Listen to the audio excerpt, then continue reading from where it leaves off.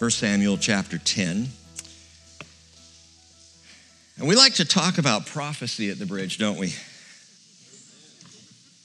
It's exciting, it's intriguing, it's fascinating to take the words of God and process and think through what it means, especially for us right now, because Bible prophecy is about now. And so much of what the word speaks in terms of prophecy points to the end times, the last days, the times in which we live, and we like to look at those things and apply them. I want to do something different this morning. I want to talk about the prophet. Not prophecy, but the prophet. And what does it mean to even be a prophet? What does the Bible teach about the prophets? And we'll begin with a very strange and interesting story related to a man named Shaul. We know him as Saul. I called him Shaul all through Wednesday night. And then my wife, Cheryl, I got home and she said, now, how do you say Samuel in Hebrew? And I said, well, it'd be Shmuel or Shmuel. And she said, well, why did you say Shaul, but you said Samuel? Why not say Shmuel and Shaul? And I said, because I can barely keep up with Shaul.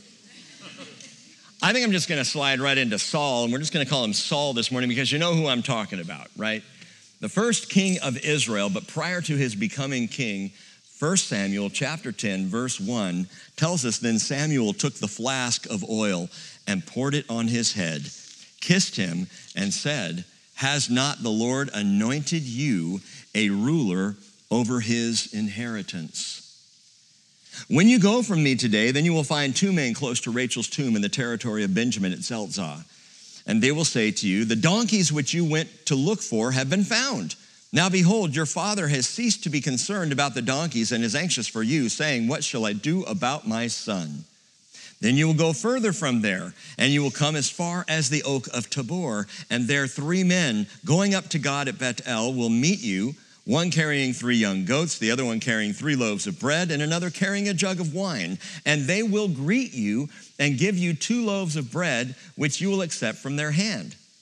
Afterward, you will come to the hill of God where the Philistine garrison is, and it shall be as soon as you have come there to the city that you will meet a group of prophets coming down from the high place with a harp, tambourine, flute, and a lyre before them, and they will be prophesying. Then the Spirit of the Lord will come upon you mightily, and you shall prophesy with them and be changed into another man. It shall be when these signs come to you, do for yourself what the occasion requires, for God is with you. And you shall go down before me to Gilgal, and behold, I will come down to you to offer burnt offerings and sacrifice peace offerings. You shall wait 7 days until I come to you and show you what you shall do. Well, then it happened when he turned his back to leave Samuel, God changed his heart, and all those signs came about on that day. When they came to the hill there, behold, a group of prophets met him, and the Spirit of God came upon him mightily so that he prophesied among them. It came about when all who knew him previously saw that he prophesied now with the prophets, that the people said to one another, what has happened to the son of Kish? Is Saul among the prophets also? A man there said, now who is their father? Therefore it became a proverb, is Saul also among the prophets? I'm going to ask you to think this morning. I don't know if you do your best thinking in the morning, in the afternoon, or not at all, but I'm going to ask you to process through some things with me. We're going to come back to this story in a few minutes. But as I said a moment ago, I want to talk about the prophet, literally the anointed prophet. We see Saul in this story anointed to be king. We see the Spirit of God come upon him mightily. That will happen only 2 times in his life, where there will be a power moment, a power encounter, if you will, with the Spirit of God. And Saul responds and reacts to what that encounter is. But what is it about prophets? Especially, what is it about prophets that we don't fully understand? Let's start by understanding their place.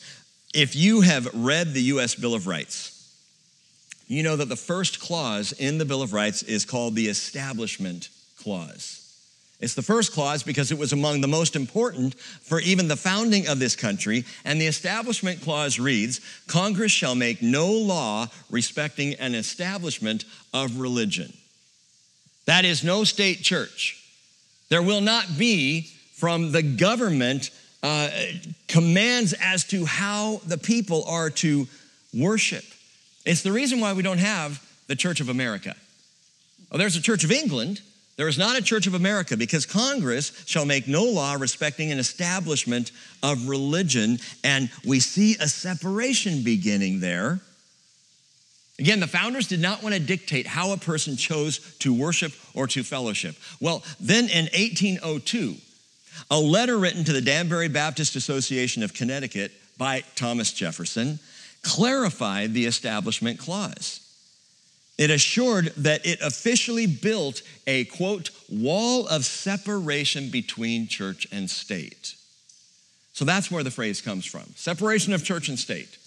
Now, that has been flipped by politicians, by non-believing folk to say that the church should have no effect or impact on the state, when actually it was the opposite. It was that the state not be able to dictate to the church, or even to the individual believer where you went to church, how you chose to believe, what your faith was like. A wall of separation between church and state. Now, that idea was not new with America. In fact, the idea of a separation between government and religion, between politics and religion, this goes way, way back. In fact, all the way we see it in the establishment of the monarchy of Israel, where the Lord develops a wall of separation, clear boundaries between offices. A priest could be a prophet. Now, with the establishment of the monarchy, we've already talked about this, the priesthood would be diminished. Not in terms of what they did, but just in terms of place in the society. The priesthood was a higher place when they were in a theocracy because the priest was the mediator between man and God. Well, now you're going to have a king. And while the priest would still be necessary and the priesthood would still remain and function with the sacrifices and at the tabernacle and ultimately at the temple, there's a diminishing of the priesthood. But a priest could be a prophet. Remember I told you, Samuel himself is of the tribe of Levi. So he's of the priestly tribe. He's a priest and a prophet. That's okay. A prophet could be a king. The most prolific prophet king, you all know his name, David. Read the Psalms. Read what David spoke and said. This man was a prophet, but he was also a king. Well, that's okay. A priest could be a prophet, and a prophet could be a king. Saul also, in the story, is among the prophets. So the very first king of Israel is also a prophet among the prophets in Israel. How many of you, by the way, if I said list out the Hebrew prophets, how many of you would have said Saul?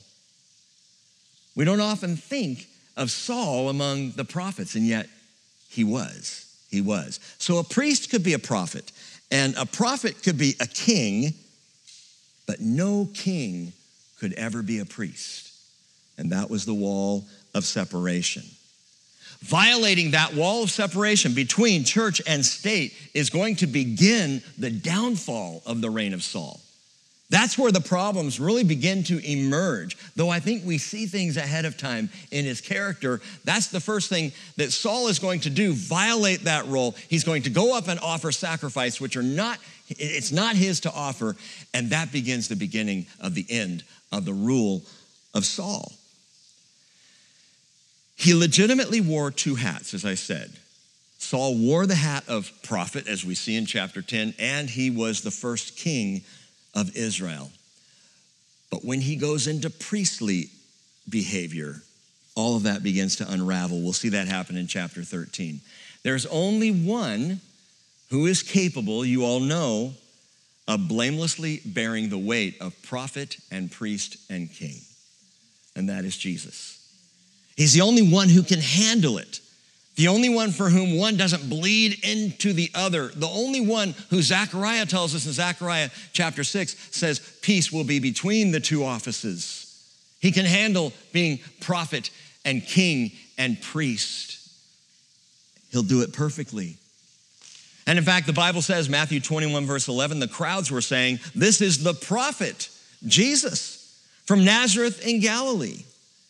Hebrews chapter 4, verse 14 says, therefore, since we have a great high priest who has passed through the heavens, Jesus, the Son of God, let us hold fast our confession. And then John 18, verse 37, he's prophet, he's priest. And Pilate said to him, so you are a king? And Jesus says, you say correctly that I am a king. For this I have been born, for this I have come into the world, to testify to the truth, and everyone who hears the truth, everyone who is of the truth, hears my voice, prophet and priest and king. Now in 1 Samuel chapter 10, verse 12, those who understand something of the prophets, and they also know Saul, they're very confused. Look at verse 12 again. A man there said, now who is their father? Translation, who's your daddy?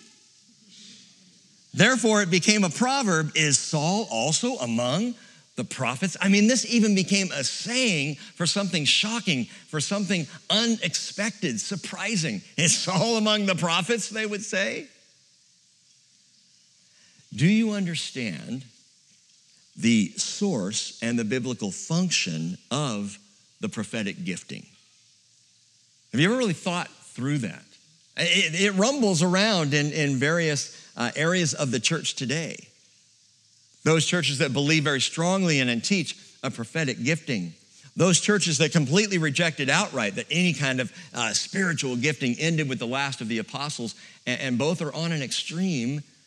Is there not a biblical answer to what the anointed prophet is today and was back then? And absolutely there is. So we're going to leave 1 Samuel chapter 10, and we're going to go all the way over to 1 Corinthians chapter 12 for a few minutes. If you'll turn your Bibles to 1 Corinthians 12. If you don't have a Bible, slip to the back without anybody noticing and grab a Bible off the bookshelf. And I'll try not to point you out. 1 Corinthians chapter 12. I want you to follow with me. We're going to go to a few little passages here to answer 5 points.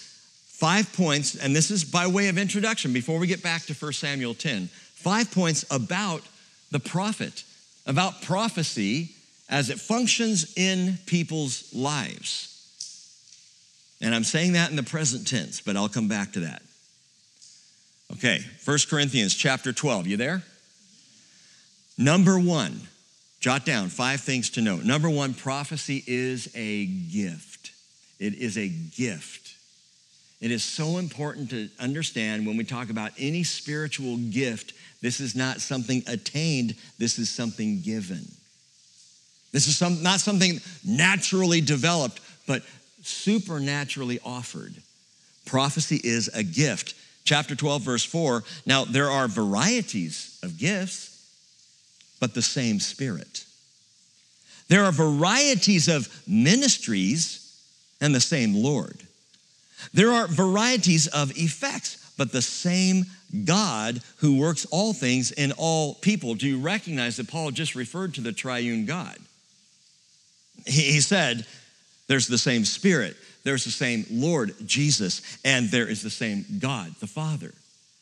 So God is one. Hear, O Israel, the Lord your God, the Lord is one, but he by his Spirit through the Son, and as the Father, he administrates all spiritual gifts. There are varieties of gifts and ministries and effects, but there's one God. Paul begins there so that we understand where all this comes from. Verse 7, but to each one is given the manifestation of the Spirit. Why? For the common good. Not for the individual. The manifestations of the Spirit is for the common good. For to one is given the word of wisdom through the Spirit. To another, the word of knowledge, according to the same Spirit. To another, faith by the same Spirit. And to another, gifts of healing by the one Spirit. To another, the effecting of miracles. And to another, prophecy. And to another, the distinguishing of spirits. We would call that discernment. To another, various kinds of tongues. To another, the interpretation of tongues, verse 11. But one and the same Spirit works all these things, distributing to each one individually as they demand it. Oh, I'm sorry, I misread that. Distributing to each one individually just as he wills. This comes from the one God, the one Lord, the one Spirit, and it is given as he determines and as he wills and as he sees fit. Are we clear on that? Prophecy is a gift.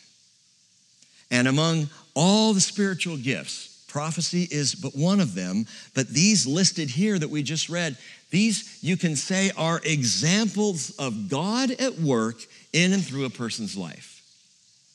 Someone has this particular gift, the Lord is working there.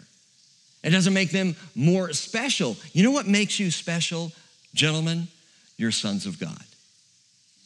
Ladies, you know what really makes you special, where your identity hangs? You are daughters of the living God. That's what matters.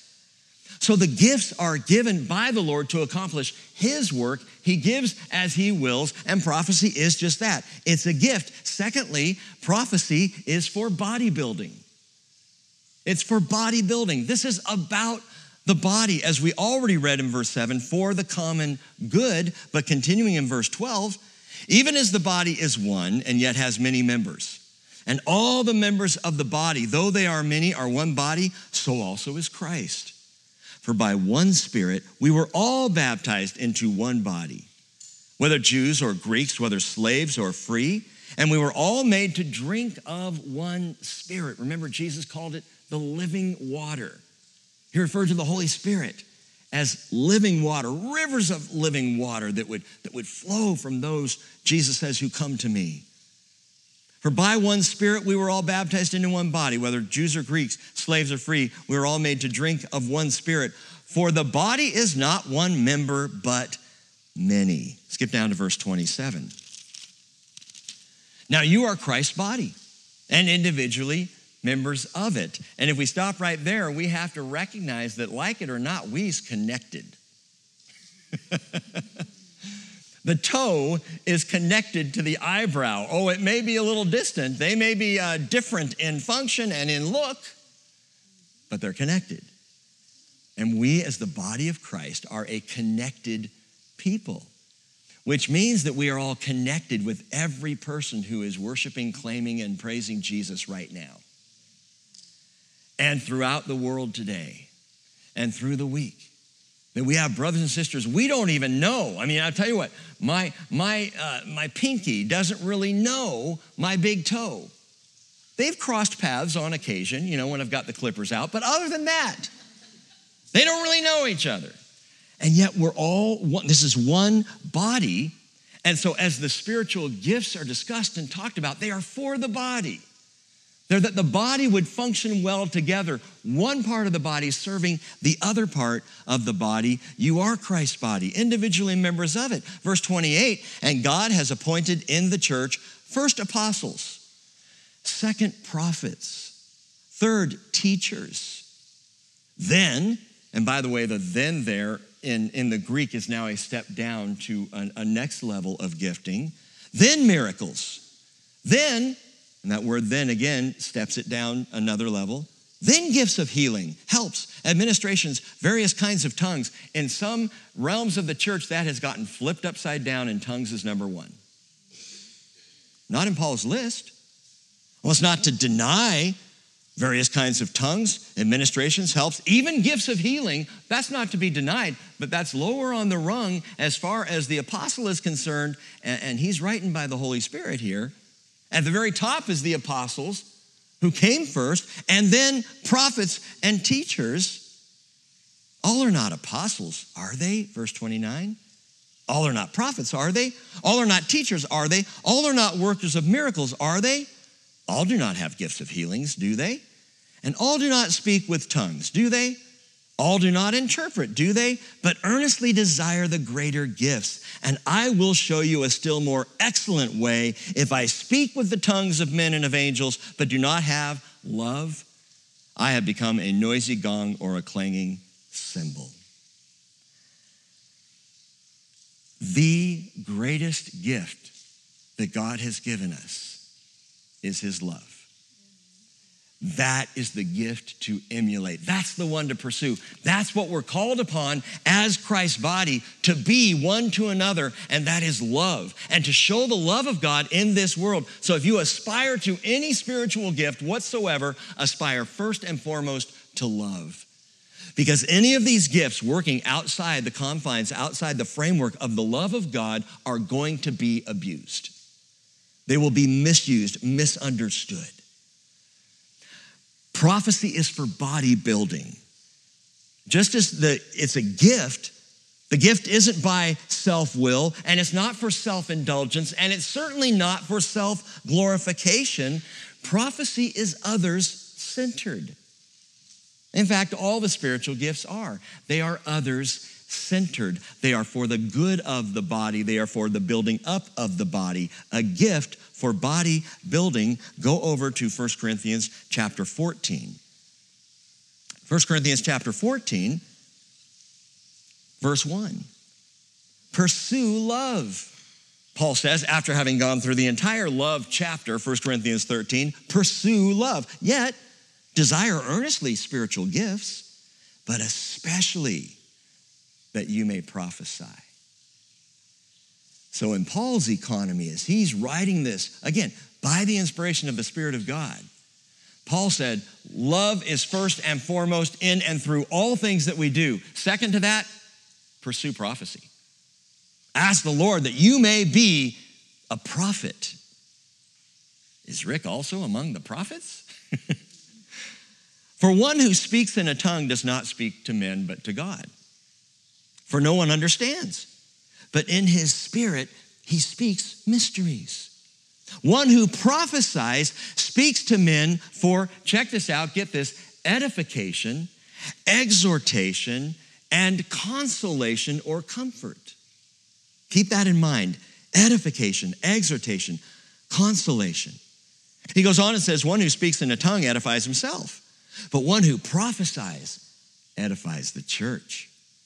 Paul even says, now I wish you all spoke in tongues, but even more that you would prophesy. For greater is one who prophesies than one who speaks in tongues, because unless he interprets, so that the church may receive edifying. Paul is all about the church, all about the building up of the body of Christ. In fact, if you want to skip on over a book or so to Ephesians, a couple of books, to the book of Ephesians, chapter 4, I'm kind of throwing this all at you at once. Ephesians chapter 4, remembering that prophecy is a gift, that prophecy is for body building. Ephesians chapter 4, verse 11. Now, he gave some as apostles, and some as prophets, some as evangelists, some as pastors, and some as teachers. We sometimes refer to this verse as leadership gifts, those who are gifted in such areas to lead in church fellowships or the church proper. And then he says, these are given, why? So that they can be in charge and have power and really think highly of themselves. No, for the equipping of the saints, for the work of the service, to the building up of the body of Christ, until we all attain to the unity of the faith and of the knowledge of the Son of God, to a mature man, to the measure of the stature which belongs to the fullness of Christ. As a result, we're no longer to be children, tossed here and there by waves and carried about by every wind of doctrine, by the trickery of men, by craftiness and deceitful scheming. But speaking the truth in love, we are to grow up. It's a great admonition to the church today. Grow up.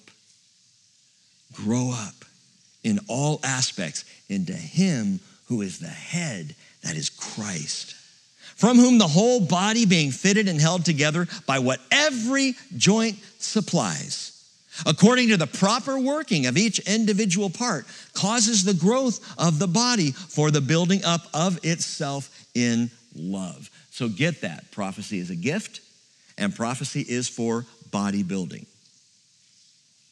But I said there were 5 things to note about prophecy.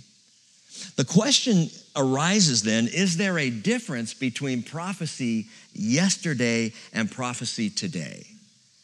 That is the ancient prophets, like Saul among the prophets. Is there a difference between that then and prophecy now, because clearly Paul, writing in the last days, in the last 2,000 years, is talking about prophecy as a present thing. Prophecy is something legitimate for the church to build itself up in love. So is there a difference? And I believe there is. And I believe that this difference needs to be addressed, because this is where we can get confused.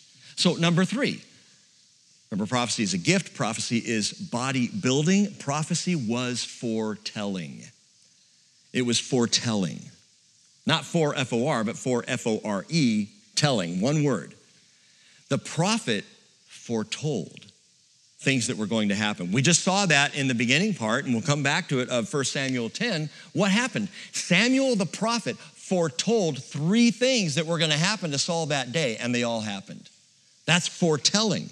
Deuteronomy 18, verse 22, the Lord said, when a prophet speaks in the name of the Lord, if the thing does not come about or come true, that is the thing which the Lord has not spoken. The prophet has spoken it presumptuously. You shall not be afraid of him. That is a very clear warning about speaking anything in the name of God that is not from God.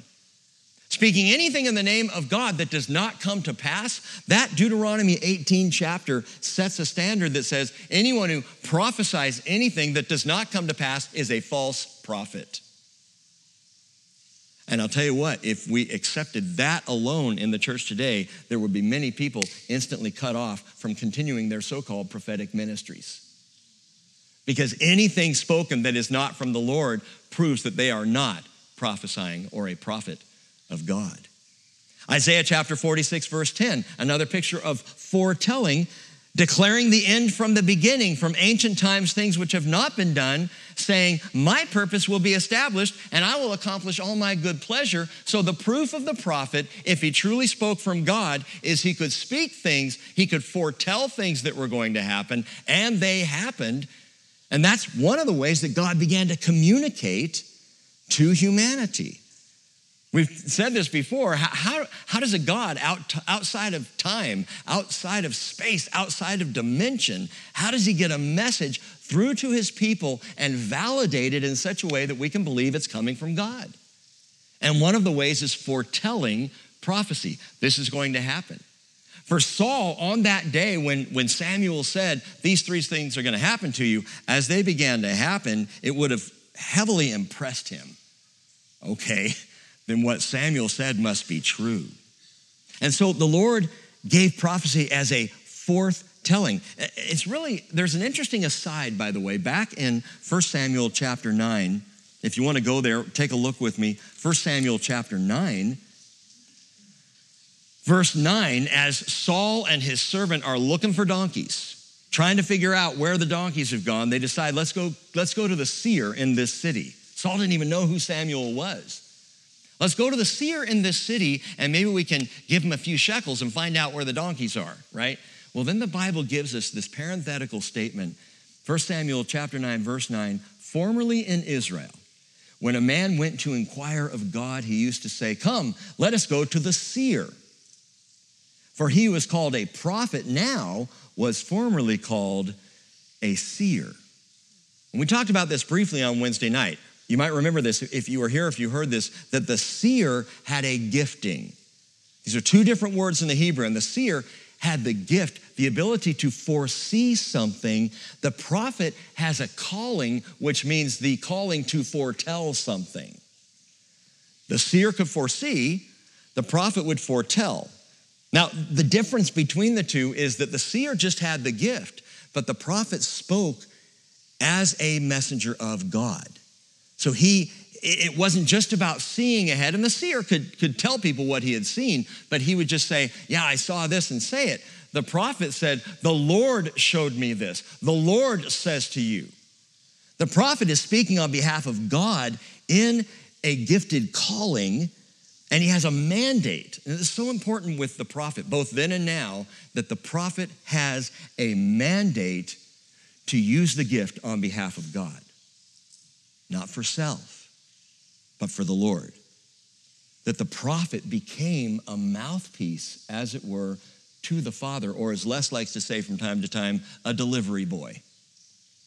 The prophet was a delivery boy. in that he spoke God's word, declaring God's truth to God's people. And even in ancient times, God's prophet foretold, again, as an instrument of the Lord. So prophecy was foretelling, but prophecy was also forthtelling, to speak forth the word of God. The prophets did both, right? There are many times where they spoke to the people about their condition, about moral issues, about what the Father had for them. And it would be mixed, forthtelling, speaking, declaring God's concerns for his people, and it would be foretelling, speaking these things that validated the message. Are you with me? Because I know it's early to be thinking. But it's foretelling and forthtelling. An example of the forthtelling, Zechariah chapter 1, verse 6. Did not my words and my statutes, which I commanded my servants, the prophets, overtake your fathers? The Lord says, I spoke to your fathers through my servants, the prophets. I told them where they were off base. I told them what I demanded of them, what I required of them, and they did not listen. Daniel chapter 9, Daniel is in the midst of that prayer of great repentance. In Babylon, when he realizes that the 70-year captivity is over, Daniel is praying and he says, we have not listened to your servants, the prophets, who spoke in your name to our kings, our princes, our fathers, and all the people of the land. He says in verse 10 of Daniel 9, nor have we obeyed the voice of the Lord our God to walk in his teachings, which he set before us through his servants, the prophets. That's forthtelling. Yes, the prophets foretold what was coming, but they also foretold the word of God. They spoke the word of God to the people. They declared God's truth. What about today?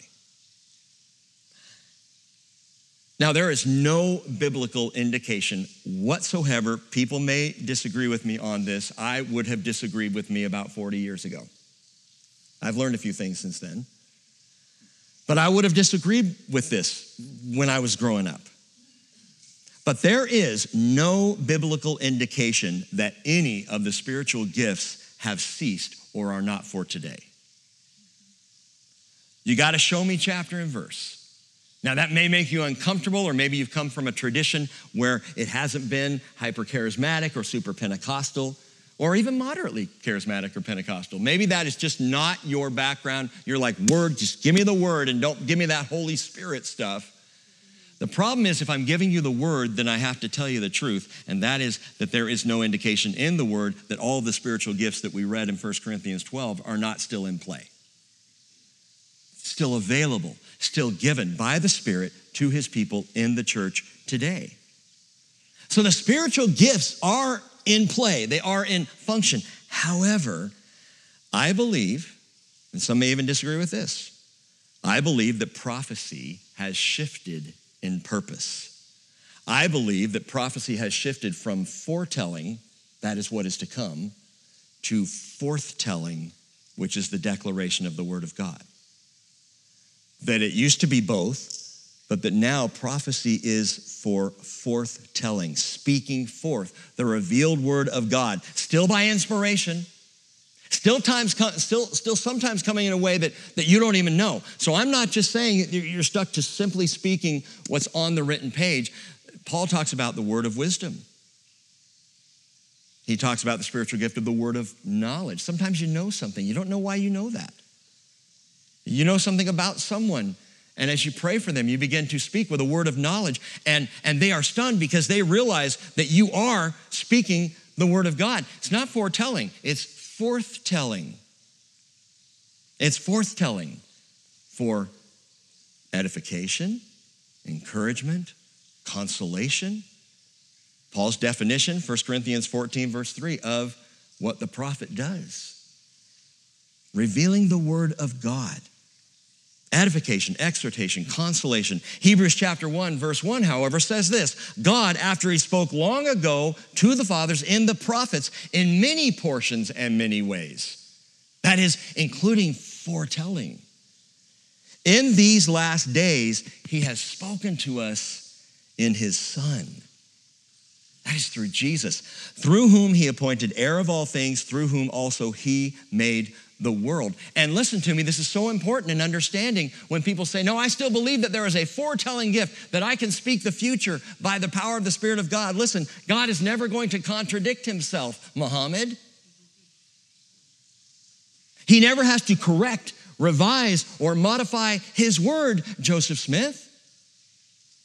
He doesn't come around with some new interpretation, some new understanding, something that we don't know or something that's not already been laid down in the scriptures. God has told us what we need to know, such that Peter says, 2 Peter chapter 1, verse 19, we have the prophetic word more sure, to which you would do well to pay attention as a lamp shining in a dark place. Remember, the word is a lamp to my feet and a light to my path. He says, until the day dawns and the morning star arises in your heart. But know this, first of all, that no prophecy of Scripture is of one's own interpretation, for no prophecy was ever made by an act of human will, but men moved by the Holy Spirit spoke from God. And with the Apostle John, I believe that the door closed on prophecy in the sense of foretelling the future. That is no longer the purpose. And what I mean by that is how his plans, how the Lord's plans are unfolding and will unfold in these last days. Someone comes along and says, I have a new revelation. I'm sorry, but you don't.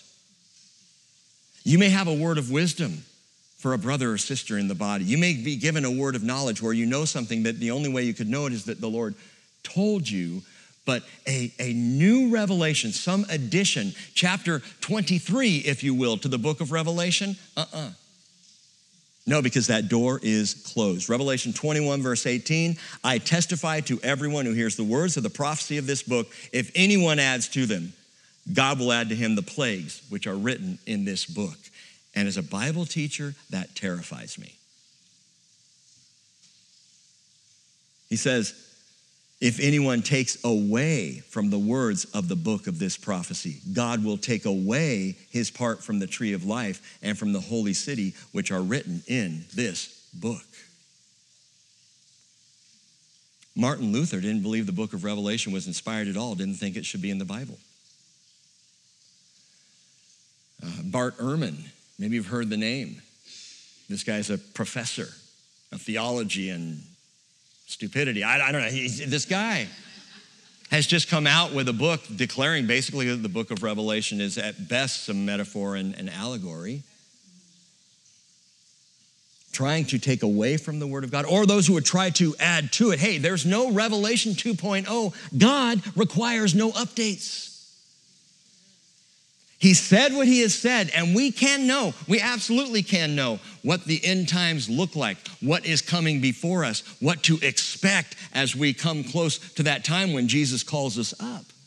Because the Bible's very clear about those things. The word has been written regarding those things, and I'm starting to think, man, we really need to get back to a Revelation study soon.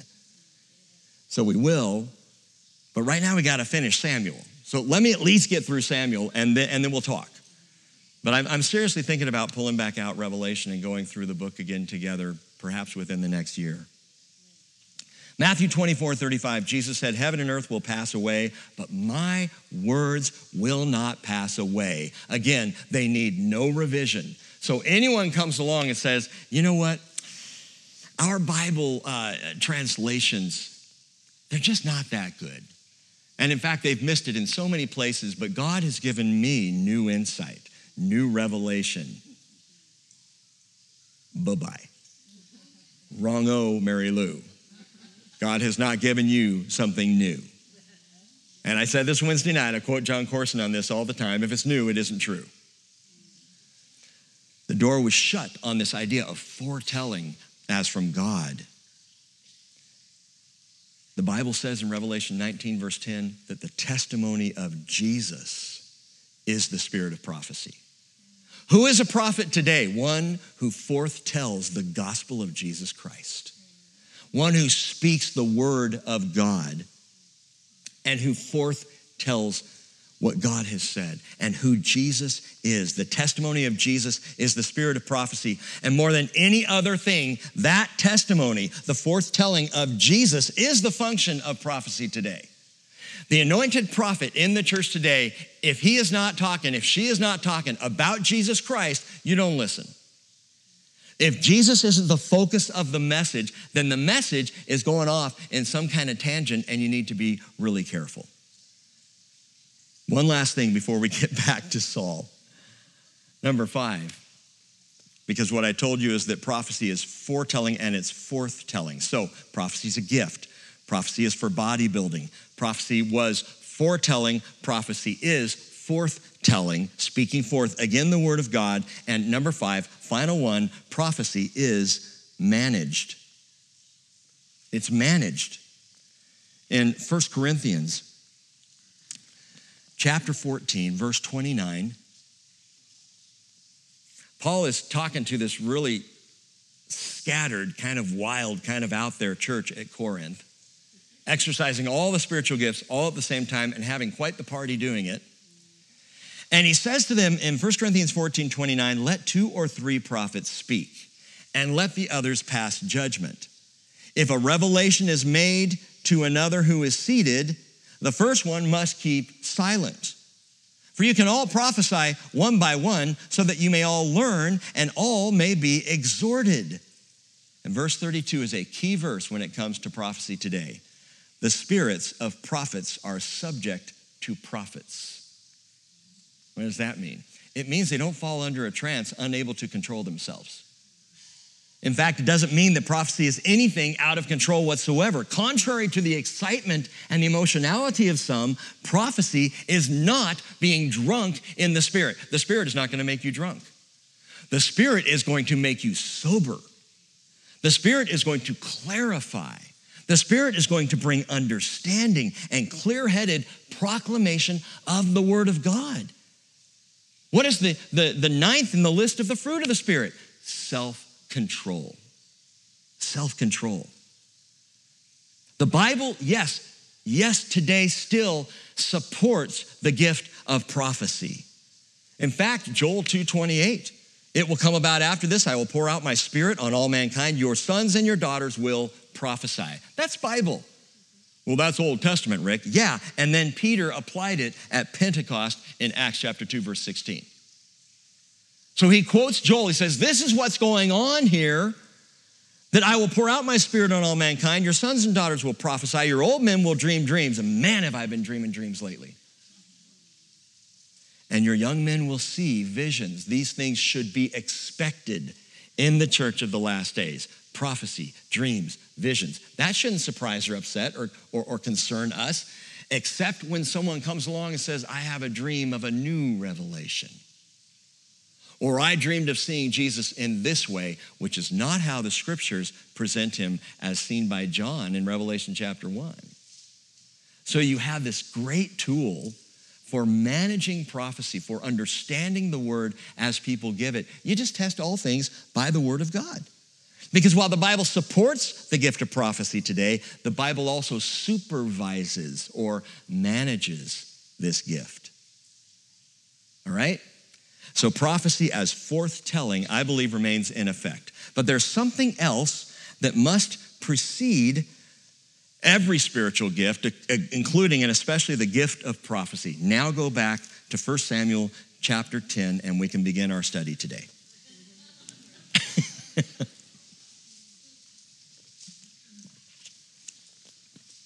You know, I don't just say that to be funny. I say it because it's true. 1 Samuel chapter 10, verse 1. Then Samuel took the flask of oil, poured it on his head, kissed him, that is Saul, and said, has not the Lord anointed you a ruler over his inheritance? Okay, how is someone a prophet? How does someone become a prophet? How does someone receive the spiritual gifts? And the key word is anointing. Anointing. This was a word that was never used in my church when I was growing up. We didn't use the word anointing. That was that charismatic, Pentecostal, less dams kind of thing, you know? And it is such a biblical word. The anointing. The anointing, you have to have the anointing. Now, I mentioned this midweek, but the idea of anointing was not new to Israel. In fact, you can look back over the history of Israel. Jacob anointed an altar. We see the high priest being anointed, Aaron being anointed for his high priestly ministry. So an altar and a high priest. And then Naomi even tells Ruth, you need to anoint yourself before you go up to Boaz. Now, in that case, it was more of a perfuming because, she was going to go see Boaz and you smell nice. But anointing as a concept was not a foreign concept. However, Saul is now the first man anointed to rule as a king. So this is with the first king comes the first anointing of a king. And after this, that will be the process of someone becoming the king, coming into this position to rule. It is the anointing. So Saul is the first king to be literally smeared in the Spirit. Smeared in the Spirit. That's what the word means. The word anoint is mashach. Jot that down in the Hebrew, mashach. And it means to smear, to spread, or to daub. In its simplest form, it was used to perfume. So Naomi told Ruth that you need to mashach some perfume before you go to see Boaz. But in its most profound use, mashach is the root word of Mashiach, Messiah. This is where, if you didn't know this is where Messiah as a word, as a person, as the anointed, comes from anointing. He is the anointed. Psalm 2, verse 2, the kings of the earth take their stand and the rulers take counsel together against the Lord and against his anointed, his Mashiach. Psalm 2, verse 6, as for me, I have installed my king upon Zion, my holy mountain. Who is the king? He is the anointed one. He is the one who has been Mashiach. He is the Mashiach, the Messiah. Now, in the New Testament, the same word carries over then in the Greek. Hebrews chapter 1, verse 8 says, of the Son, he says, and now it's going to quote the Hebrew scriptures, but in Greek, your throne, O God, is forever and ever, and the righteous scepter is the scepter of his kingdom. You have loved righteousness and hated lawlessness. Therefore, God, your God, has anointed you. That passage in the Hebrew scriptures is Mashiach. He has anointed you with the oil of gladness above your companions. Well, anoint in the Greek is skrio or chrio. It's hard to say. Chrio. That's it. Third one, chrio. So anoint is chrio, which literally means to anoint or to consecrate, and it is the root word of Christ. Chrio is Christ. Acts 10:38, you know of Jesus of Nazareth, how God anointed him with the Holy Spirit and with power. So even Jesus, now wait a minute, isn't Jesus God? Yes. But remember, as much as Jesus shows us God in the flesh, Jesus also shows us God in the flesh. That is, he is also the perfect example of a man following God, even though he is the God who became man, so that we could understand what it means to follow the Lord in human skin. So yes, Jesus was anointed, even as he invites Becky to be anointed, to be an anointed one. Even as he says, Bill, you are to be one of my anointed ones, smeared, if you will, with the Holy Spirit. So they understood anointing in Israel, this idea of smearing this oil. By the way, the pagan nations did too. All the pagan nations around anointed their kings. Mentioned this also on Wednesday night, but they anointed their kings with lard. They did meat juice, animal goo. This is what they used. And because they believed they would take the fat of a bull, they would boil it down to a greasy substance, and they would use this to anoint their king. Why? So that their king would be strong as a bull. They really believed this, or the fat of an ox. They thought that the virtue of the strength of an ox would flow through the fat, splattered onto the forehead of their king, and that king would become strong as an ox. God didn't do it that way. With Israel, it's very specific, very unique. It was the pure oil of the olive tree. The anointing oil of the kings of Israel, of the priests of Israel, and even of the things within the tabernacle and temple, that anointing was olive oil. You can read about the mixture, the priestly mixture in Exodus chapter 30, verses 23 through 25. But it's the oil of the olive tree. Why? Real quickly, and this could be like a whole sermon all by itself. I'm going to give it to you in 30 seconds. Ready? The olive tree recalls redemption. It recalls redemption. Why is that? The one way to tell apart the olive trees and olive groves in Israel, even today, from all other trees, is the leaves are silver. It's very clear. It's beautiful silver leaves. You can look out upon a field of olive groves in Israel, and you can go, oh, those are olive trees, and you know it immediately. Just look for the silver leaves. I think I've told you before, I grew up with an olive tree in my front yard. Every yard in Mission Viejo, California, which was a little planned community out in the middle of nowhere when I was a kid, but every house had an olive tree planted in the front yard for uniformity, and because the tree does very well in that climate, and the leaves are silver. That speaks of redemption. Silver is the color of redemption in the Bible. You see it again and again, perhaps in the most profound way. The firstborn was redeemed by 5 shekels of silver. So silver is a picture of redemption. You look at the olive tree. Why would God choose the olive tree for the oil of anointing? Well, maybe perhaps one reason would be it recalls redemption. It also suggests rootedness in the word. Olive tree is a strong tree. Its roots go deep and it holds on.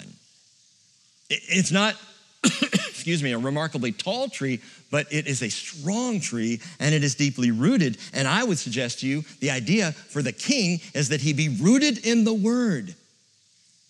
That's part of the Torah law for kings, right? You write a copy of the word and you be in it every single day. Rootedness. So redemption and rootedness. The olive tree also speaks of covering. It provides broad leafy covering.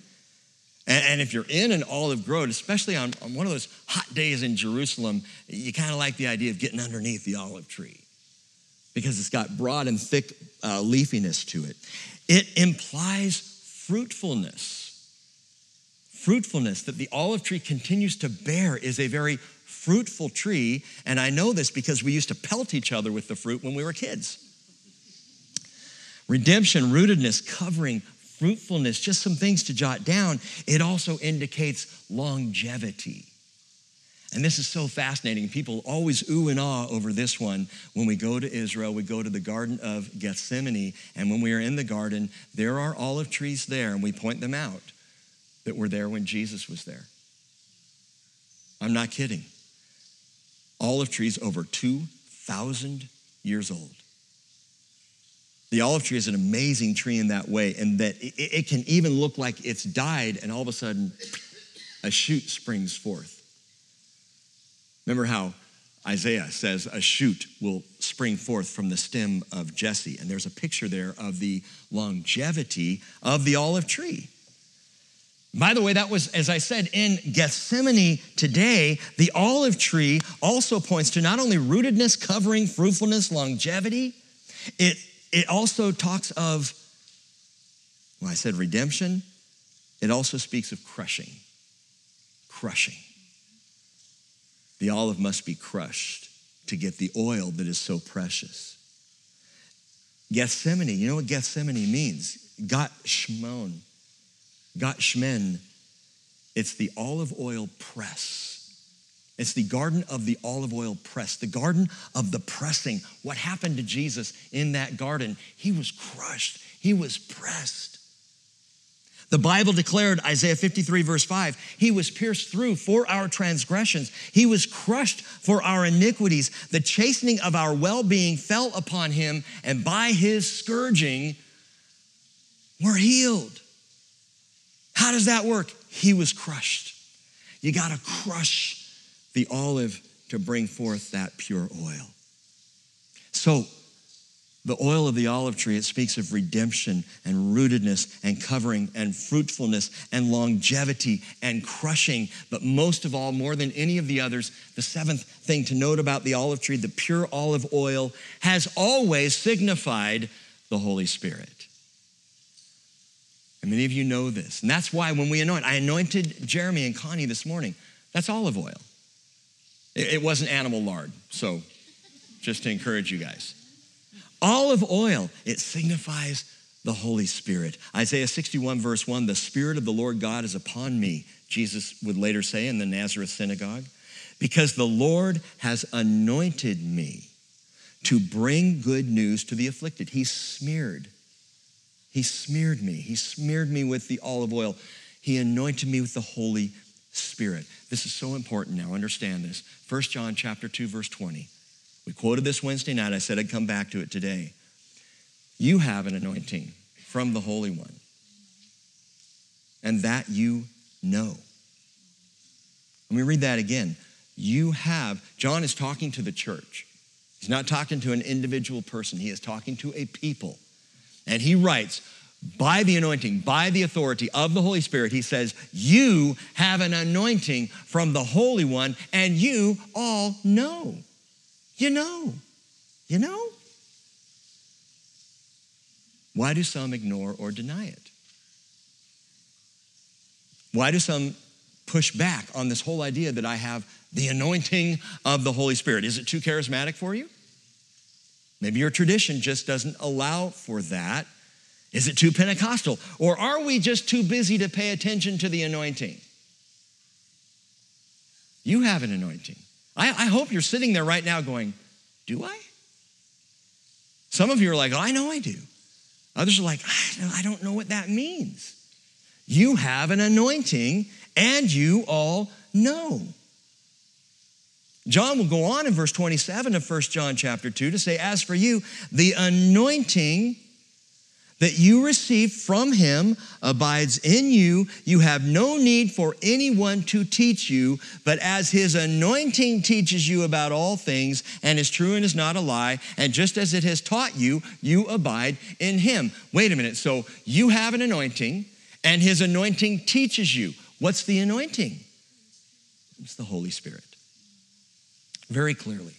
In fact, Jesus said, I will send him to you and he will teach you all things, right? He will teach you. And now John says the anointing will teach you. Well, what's teaching me? The anointing of the Holy Spirit of the living God. This is true, John says. It's not a lie. I'm not making this up. And as it is taught you, you abide in him. You abide in the Spirit of God. In another place, Paul said, Galatians 5:25, if we live by the Spirit, let us also walk by the Spirit. That is in the anointing that you know you have. You know you have it. Yeah, Rick, but I don't know. And sadly, many people don't know they have it. I'm talking about Christians who have believed in Jesus. They've come under his authority. They've given him complete lordship over their lives. They've accepted him as Savior. They've gone into the waters of baptism. They've done all the things required, but they're not sure that they have an anointing. I know far too many believers who choose instead to walk by the flesh than to walk by the Spirit. Trusting in self, leaning to our own understanding. Isn't that opposite of what we're told in the scriptures? Lean not to your own understanding. Now listen, I said this on Wednesday. You're thinking, how in the world are we going to get through this? Oh, we will. If you want to learn to walk by the Spirit, this is profound. Stop chasing donkeys. You want to learn to walk by the Spirit, stop chasing donkeys. We use this phrase on Wednesday. This is a phrase in Israel, at least it's an old-time phrase in Israel. He went looking for a donkey and he found a kingdom. I love it. He went looking for a donkey, he found a kingdom. This is unexpected. This is wonderful. This is surprising. This is not what he went to get. Stop chasing donkeys. Saul went looking for a donkey. The donkeys of his father were lost. They had wandered off. But in the process of looking, Saul found a kingdom. I actually suggest to you that the kingdom found him. He was out wandering. He was out trying to protect the family business, and the kingdom found him by the sovereign will of God, and yet Saul almost missed it. Look back at chapter 9, verse 19. Samuel answered Saul and said, I am the seer. Go up before me to the high place, for you shall eat with me today. And in the morning I will let you go. I will tell you all that is on your mind. As for your donkeys, which were lost 3 days ago, do not set your mind on them, for they have been found. And for whom is all that is desirable in Israel? Is it not you? And for all your father's household. Samuel says to Saul, look, I know you're looking for donkeys. Don't worry about it. You lost them 3 days ago. You've been on a 3-day search. They've been found. Not a big deal. By the way, Jesus was 3 days in the tomb. Let me just suggest to you that before Jesus was 3 days in the tomb, the world could only chase donkeys. But after the resurrection, when you come to faith in Jesus, when you believe in the resurrection of Jesus Christ, guess what? The donkeys are no longer your concern. Stop chasing them. Stop going after the things of life, the things of your provision, the things of the world. Stop chasing down those things that give you a false sense of security. Stop chasing donkeys and come have dinner. Samuel invites Saul, look, come eat. Don't worry about the donkeys. Just come and eat with me. Come and dine because I have something very special to talk to you about. What if Saul refused? You ever think about that? What if Saul said, you know what? I'm sorry, but you can tell me my donkeys are found, but I haven't found them. I don't know where they are. I need to go. Tell me where they are, and I'll go get them. Saul would have missed the kingdom. You're going to hate me for this, but don't burrow your head in the sand. All right? Stop mulling over all the obligations, the stuff of life, the demands of the world. Stop chasing donkeys. That is of the flesh. Pursue the kingdom. Learn to trust in the Lord. This is how you do it. It's very simple. How do I learn to trust in the Lord? By trusting in the Lord. No, but I need a 3-step process. Let me just give you one. Trust in the Lord. Just do that. What does that mean? You know what that means. You have a difficult decision, stop and pray about it. You're not sure what to do with the day before you, ask him. You don't even know if you have the anointing? Perhaps that's a conversation you need to have with God, who is real and who is really here and who is among us and walking with you and says, I'll give you my spirit. Man, if you who are evil know how to give good things to your sons and daughters, how much more, Luke 11, will the Father give the Holy Spirit to those who ask? So if you're not sure, if you're unaware, ask him. And let's not make this big religious thing out of it. Let's just trust the Lord. Let's just do as Jesus said, Matthew 6:33, seek first his kingdom and his righteousness, and all these things will be added to you. Stop chasing donkeys and seek first the kingdom.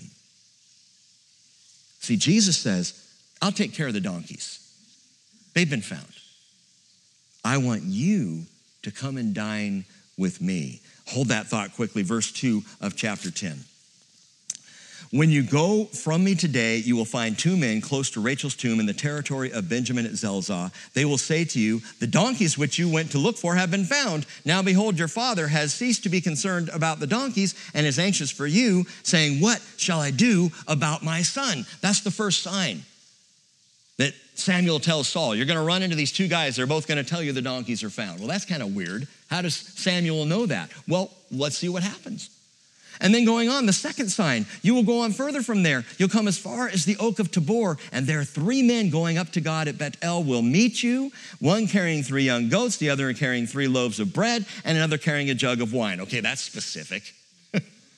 And they will greet you and give you 2 loaves of bread, which you will accept from their hands. So that's the second sign. Afterward, third sign, you will come to the hill of God where the Philistine garrison is, and it shall be as soon as you have come there to the city, you'll meet a group of prophets coming down from the high place with harp, tambourine, flute, and lyre. So they're a bluegrass band.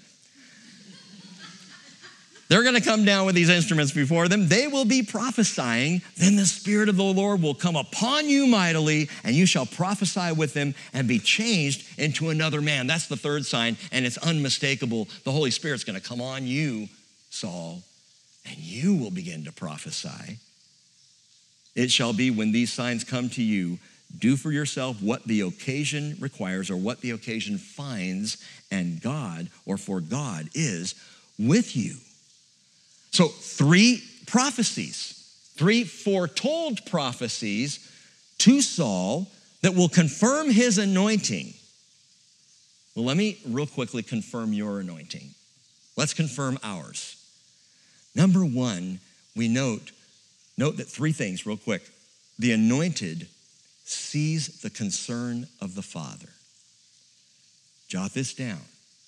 The anointed sees the concern or the care of the Father. As in verse 2, the men will tell him, the donkeys which you went to look for have been found, but behold, your father has ceased to be concerned about the donkeys. He's concerned for you. Anointed followers of Jesus Christ, you need to see the concern of the Father. Because again, there are so many who have missed this. Do you personally, sitting in your seat this morning, do you believe that the Father cares about you? So the Bible tells us he does, over and over and over.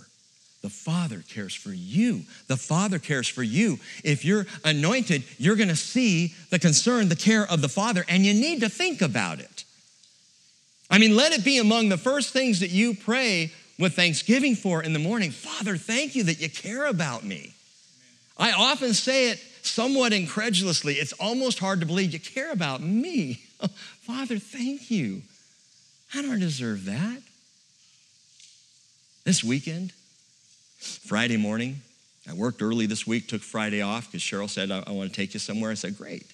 I had no idea where we were going. We got in the car, headed out, stopped by Mocha Joe's, grabbed my favorite white chocolate mocha and one of those little breakfast sandwiches, and then we headed down the freeway, and I said, okay, where are we going? And she said, I'm taking you to see James Taylor tonight. Okay, whether or not you like James Taylor, big fan. Big fan. I think it's like the 8th or 9th time we've seen him in concert. You know. Right. The whole day, all I could think about was, I don't deserve this. What a doll. Thank you. I kept telling, thank you so much. She's like, I know, it's great, isn't it? Yeah, I know, thank you.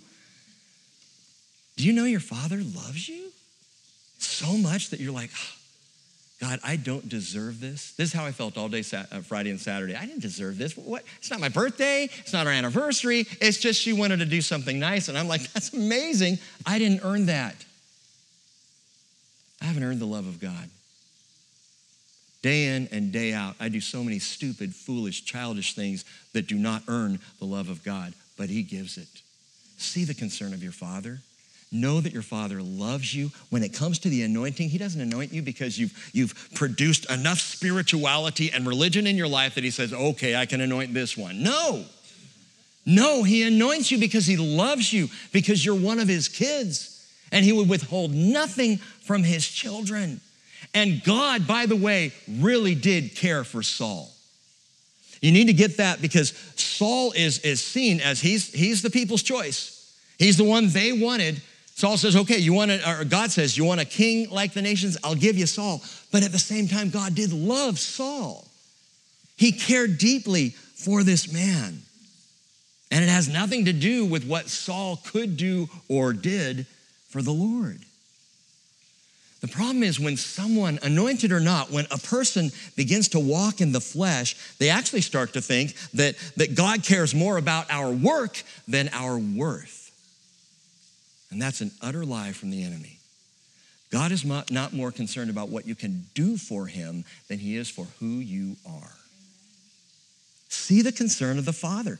Jesus said in Luke 12:32, do not be afraid, little flock, for your Father has chosen gladly to give you the kingdom. 2 Theselonians chapter 2, verse 6, Paul says, may our Lord Jesus Christ himself and God our Father, who has loved us and given us eternal comfort and good hope by grace, comfort and strengthen your hearts in every good work and word. So there is good work, and there is speaking forth the word of God. But it's not that he just cares about ministry. He does care about your ministry, but only as it operates from a heart that recognizes his great love. Why do you serve God? Because he loves me so much. I can't help it. I went home and emptied the dishwasher last night. Not a usual thing for me.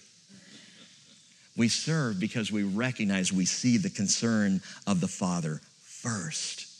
Next, Samuel runs into the three guys, right, hauling the groceries. They're going to sacrifice up at Bethel. They've got 3 loaves of bread. They've got 3 young goats. They have a jug of wine. This is for the sacrificial offering. And isn't that interesting? 3 goats to be sacrificed. Reminds me of Yom Kippur, where it's the goat that is sacrificed and then another goat that is scapegoated and sent off, bearing the sins of the people. But the goats are being taken up to be offered as sacrifice. And they also are carrying bread and wine. Bread and wine, always symbolic of communion. And they're going to give 2 loaves of bread over to Saul. Listen, the anointed see the concern of the Father. The anointed savor communing with Jesus. We savor, I'm not talking about the little cup and the cracker, although communion is a picture of a much greater thing. Luke 22:15, he said to them, I earnestly desired to eat this Passover with you before I suffer, the Passover dinner.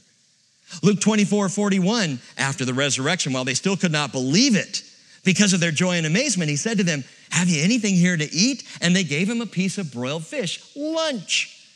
And then John 21, verse 12, on the beach of Kinneret, he said, come and have breakfast. Breakfast, lunch, dinner, what's the deal with the meals? I love this fact that throughout the scriptures, and especially with Jesus, if he can work a meal into the conversation, he's gonna do it. Why? It's not just the food as it is so much for us in America, it is the fellowship. A meal with someone in the Middle East is absolutely intimate. Jesus invites communion. Just as Samuel says to Saul, hey, forget about the donkeys. Come and dine with me.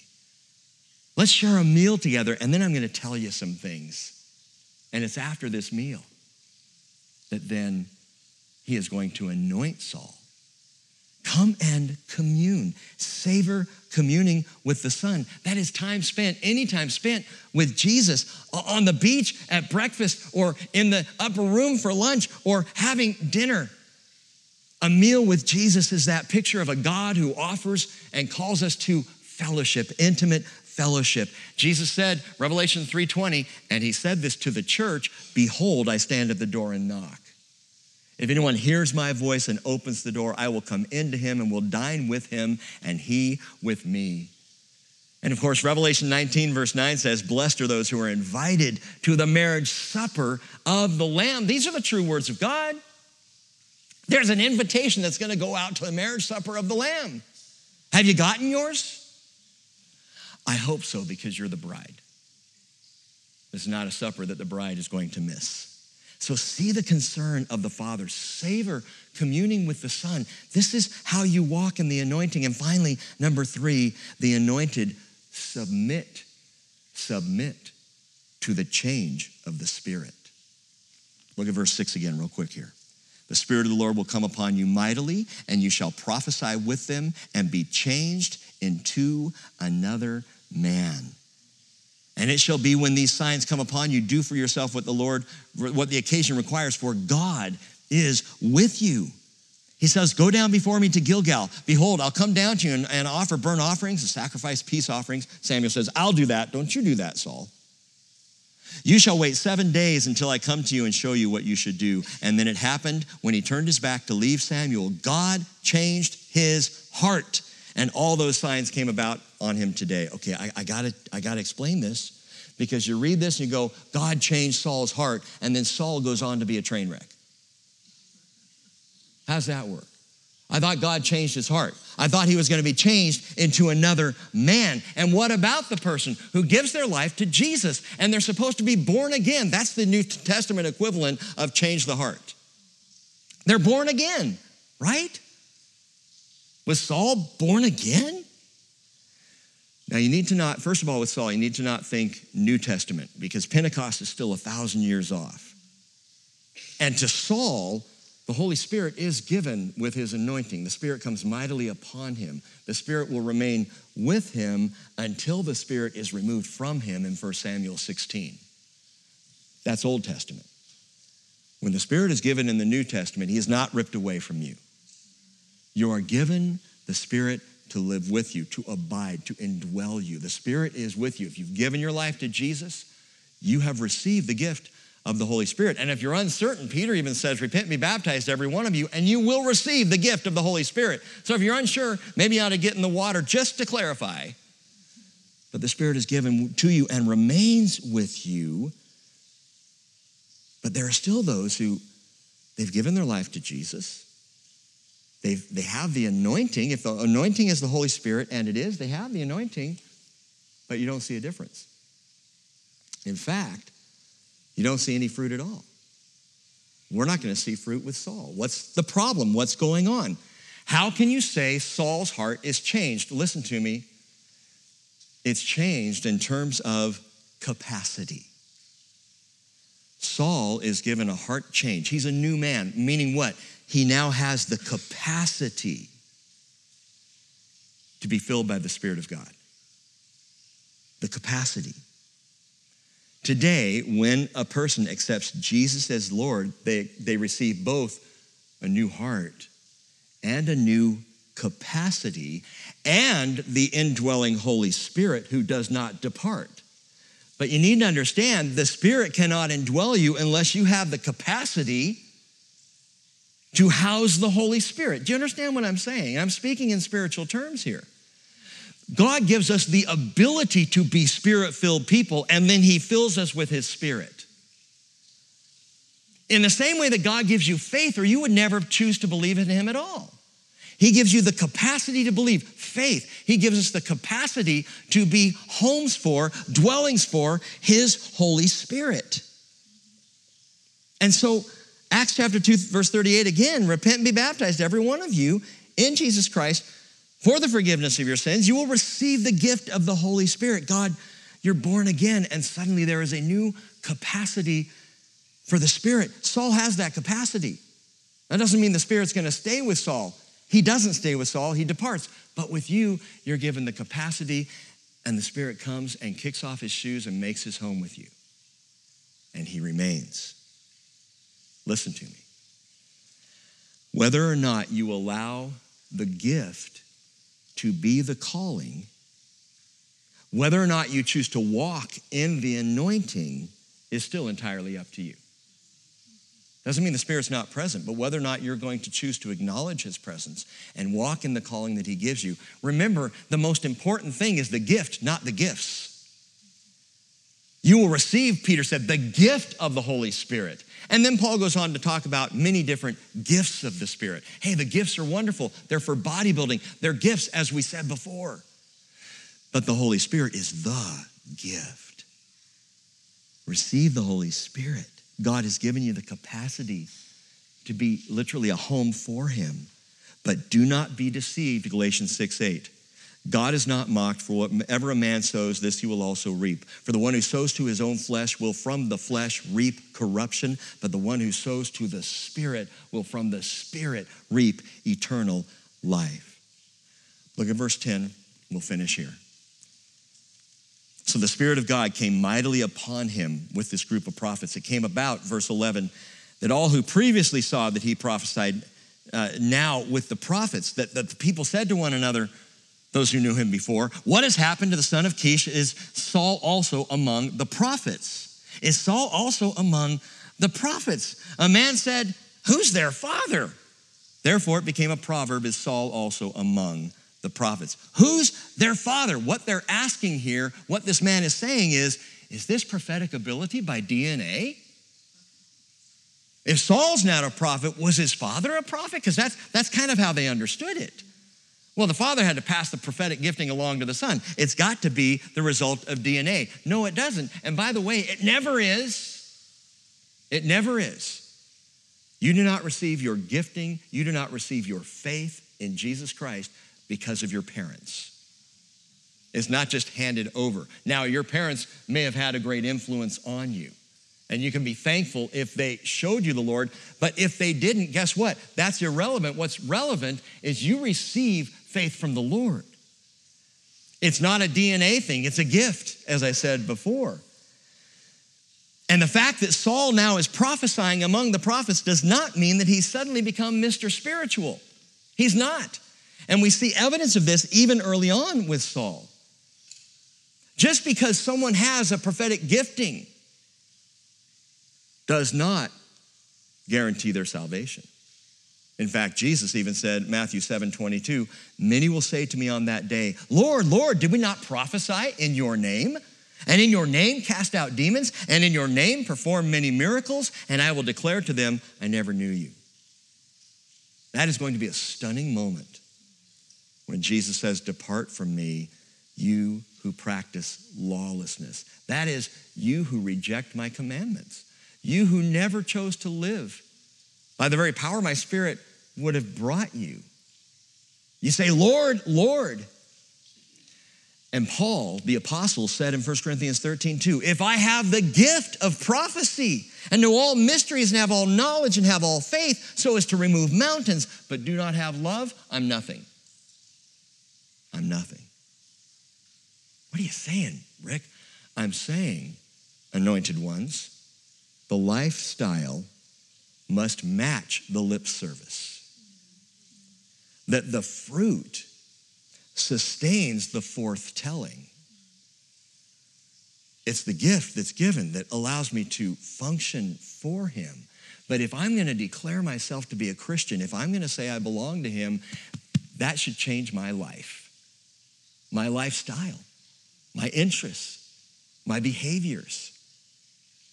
It doesn't mean that people won't have trouble buying that God has made change in your heart, by the way. You might say, I went to church Sunday and I became a Christian. And they're like, yeah, whatever, we know you. Well, that's what they were saying to Saul. We know Saul. Who is this guy? Now he's prophesying? Come on.